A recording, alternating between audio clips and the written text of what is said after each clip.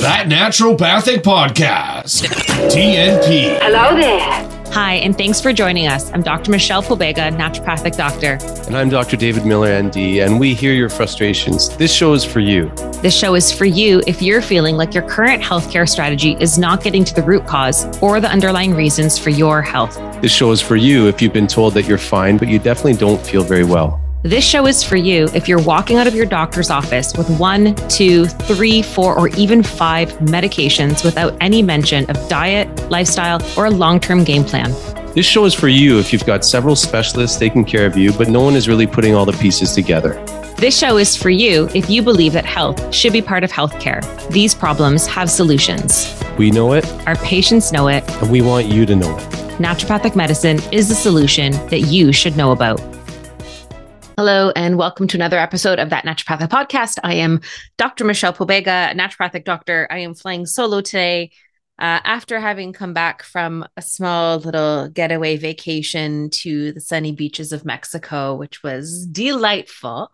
So that's why I was not with Dr. Dave last week, but it did inspire my conversation or my discussion on the podcast. Not a discussion because it's just me. What I want to share on the podcast today. And it is about some essentials that I tend to bring with me when I travel. So when we are on an airplane for an extended period of time, it is very dehydrating. And most water just in and of itself does not actually doesn't hydrate us well. This is why I always do those pinches of salt and lemon in my water. And I'm always trying to amplify the quality of my water so that how it gets used and assimilated in my body is just more efficient and more effective. But being on an airplane is even more dehydrating. And a lot of people drink a lot of alcohol on airplanes. It's depending on what time you're flying out or what your destination is. A lot of time I saw a lot of mimosas. I saw a lot of Caesars on the flights. So 1, those are dehydrating. And then 2, a lot of people don't necessarily drink a lot of water because they want to prevent having to get up to pee, etc., all the time and using the facilities on the airplane, which I know are not ideal, but it is important to flush your system out. But whenever I go to an airport, I get a liter of water, and I always add in some electrolytes to that liter of water. And I try to make sure that within a flight, I'm drinking at least 500 ml to a liter of water. The electrolytes I use are typically NRC because these have electrolytes plus vitamin C plus a few B vitamins. And, with the recycled air on the airplane and with the stress of traveling and everyone trying to do a million things before they leave and immune systems maybe being not 100% depending on what time you have to get up in the morning to catch your flight and all these different factors, I want to support my immune system a little bit while I'm on that flight as well. So I find this it gives me a nice little 1-2 punch. So we get electrolytes, some vitamin C, some B vitamins, and I typically go with something like NRC from the health food store. Now, to preface anything else I say, this is not treatment advice. I cannot explicitly recommend that you go and get the specific brands or products or anything. I don't get any kickback from these things. These are just the go-tos that I have, but you have to work with your physician to find out what's the best solution for you. They might even have a different recommendation based on your constitution, your main struggles. When I work with my patients and they want to go on vacation, I give them some recommendations, but I'm always customizing it based on what I know about their body. So I just want to preface this. This is not medical advice. This is just information. So I tend to bring some kind of electrolytes with vitamin C and B complex little sachets that I can dissolve in my water. And I typically put 2 into a liter of water and just try to sip on that throughout the flight or while at the airport during the flight, once I get off the flight, whatever. If you're worried about things like traveler's diarrhea or infections. So for instance, I went to Mexico. I went to a really great resort where I wasn't really concerned about sanitation issues or water. Everything was filtered water. It was bottled water. It was all those great things, but I still did things to protect my gut health. And my typical go-tos are to get just a good multi-strain probiotic that maybe has at least 10 billion to 15 billion, just general, good variety of strains to take. And then I would want at least 10 billion of S. boulardii to take on a regular basis. And depending on where I'm at, I might just double that up on the S. boulardii as well. And as we've talked about in the past, if you haven't listened to some of the previous episodes where we've mentioned S. boulardii, S. boulardii is a really unique probiotic. It's a non-pathogenic yeast that can help protect or reduce the consequences of a traveler's diarrhea, gut infection of any sorts, food poisoning. And it's also great for helping your GI microbiome recover post antibiotic care. So anything that has much more profound shake up to your GI system and your gut microbiome, S. boulardii can be a really great adjunct to help with that healing process. So every time I've gone to Mexico, I've traveled with an S. boulardii of some sorts, or if I've gone anywhere where I've been a little bit more concerned about possible sanitation practice. But I also find that just traveling in general, you're in a totally new environment, you're going to be exposed to a totally new ecosystem, microbes, etc. You're going to be eating a little bit differently. I always find that I like to travel with some sort of probiotic and with a little bit of S. boulardii. If you can find something that has them combined together, then that always just makes it a lot more efficient and one less bottle of things to pack. If you're switching time zones and you're having to travel across time zones and you're concerned and your sleep is often something that's not very well regulated, I do think that melatonin is a great thing to travel with to help you adjust to the new time zones. You can start to take it to help you fall asleep. You can also take it on the airplane if you have to adjust and try to get to sleep at a sooner time based on when you land. So melatonin can be helpful, but I also know that a big tip for going into time zones is to ground yourself with the Earth's electromagnetic core or electromagnetic field in that time zone. So a lot of people who are biohackers will recommend that once you land, you get outside, you get some sun. I mean, as soon as you can, once you get to your resort, hotel, whatever, and try to get bare feet on the ground on Earth for at least a good 15 to 20 minutes. And grounding and earthing can help recalibrate your 24-hour clock, help you acclimatize to the new time zone. And then the use of melatonin when it's time to sleep can help you also shift into that time zone at a much more faster pace. The other thing is I've used things like these products called No Jet Lag. There's homeopathics that help with jet lag that can help you also acclimatize to the time zone. So these are the types of things that you can take while you're on the airplane. And they will give the recommendations on how to dose it based on the duration of your flight, like how to space out your dosing and then once you land. So those are really great things to throw into the mix if you find that you're really agitated by that shift in time. And then I would say the other thing that would be worth considering if you're going somewhere where, again, you're concerned more about possible infections, travelers' diarrheas, etc., is something that acts as a binder. Activated charcoal can be a really great binder. It is often used for like poison ingestion. It was historically used for that because it's a binder.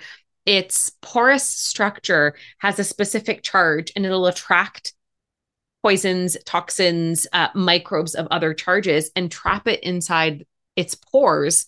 So that way it remains in your gut to be eliminated through your bowels rather than being absorbed deeper into your system. That's really the purpose of a binder. So when I'm doing antiparasitic protocols, if we're doing mold protocols, heavy metal protocols, if there's a lot of stuff going on, if someone's constitution is really weakened, instead of jumping into an antimicrobial protocol, sometimes I just do some drainage and detoxification support plus binders because it's a gentle way to begin to pull things out of the system and help draw things out without shaking the tree too much. But binders can also be really great to use in the moment. So if you drink too much alcohol, you can take a binder so you don't feel so disgusting the next day. And a lot of people drink a lot of alcohol in these holidays. I witnessed it firsthand at the resort I was at. Everybody was bombed. Don't get me wrong. I enjoyed some daytime mojitos. However, it was not in excess, but a lot of people drank in excess. And it was wild to witness that. I mean, I guess that's just a testament to me being like almost 43. I would have done that. I probably would have been that person at 28 though, if I'm really being honest. However, binders can help with that. If you've eaten something that's turning your stomach, binders can help absorb some of that. If you have some weird gas and bloating, sometimes binders can help with that. If you did get traveler's diarrhea or food poisoning, you can double down on some binders to help you absorb those things, to help with the elimination of this garbage, that you can heal at a better pace. So things like that can be helpful. I did take a binder when I went to Mexico. I grabbed one from Cellcore Sciences at the clinic because I completely forgot to think about this prior. And I was at the clinic literally the day before I left, and I just grabbed a bottle. This one's a bit more of a fancy binder, and we import it from the US to be able to use for my clients. And my partner and I basically took a little bit every day just to ensure that we felt our best throughout the trip and we weren't necessarily knocked down by anything or any surprises. And I felt great for the duration of my trip. And then what I like about those NRC packets, the electrolyte and vitamin C packets, is that I would take enough to last for the duration of the trip for both myself and my partner. So any water bottles we had, we put 2 sachets in per every liter of water, because you're out in the sun, you're sweating, you're in the sun, and for an extended period of time, especially from Canada, where it's like cloudy all the time in winter and your body doesn't get any sun exposure. So we have to think about the water loss and the hydration loss that's going to happen. If you are drinking, then you're also being more dehydrated. So we want to replenish the electrolytes and minerals. And it's also great to have that. Let's just say you do end up with like a traveler's diarrhea. You need to be able to replenish your electrolytes. So I find that a probiotic with some sort of S. boulardii and an electrolyte packet that has maybe some vitamin C and B, if there's one that you can find that has a vitamin D in it to keep your immune system a little bit more on top of things. I find those to be really good, solid travel remedies. And then if you have a more sensitive stomach, you may want to consider something like a binder. If you're going somewhere where there is a high propensity of getting a parasite or food poisoning or traveler's diarrhea, you may want to talk to your naturopath about other things and herbs that you might want to take, especially if your GI system and your rate of infections, you seem to be more vulnerable to those types of things. You might want to talk to your naturopath about a bit more of a customized plan for you. Frankly, you should always talk to your naturopath about a customized plan of action for yourself. So some herbs and stuff might be necessary, or antiparasitics, depending on where you're going and how vulnerable your digestive system is, or you can just wait to address those things when you get back as a just in case, or in the event that you do get an infection. Make sure to check back in with your naturopath so you guys can set you up for a win and less of a takedown from anything you might have been exposed to.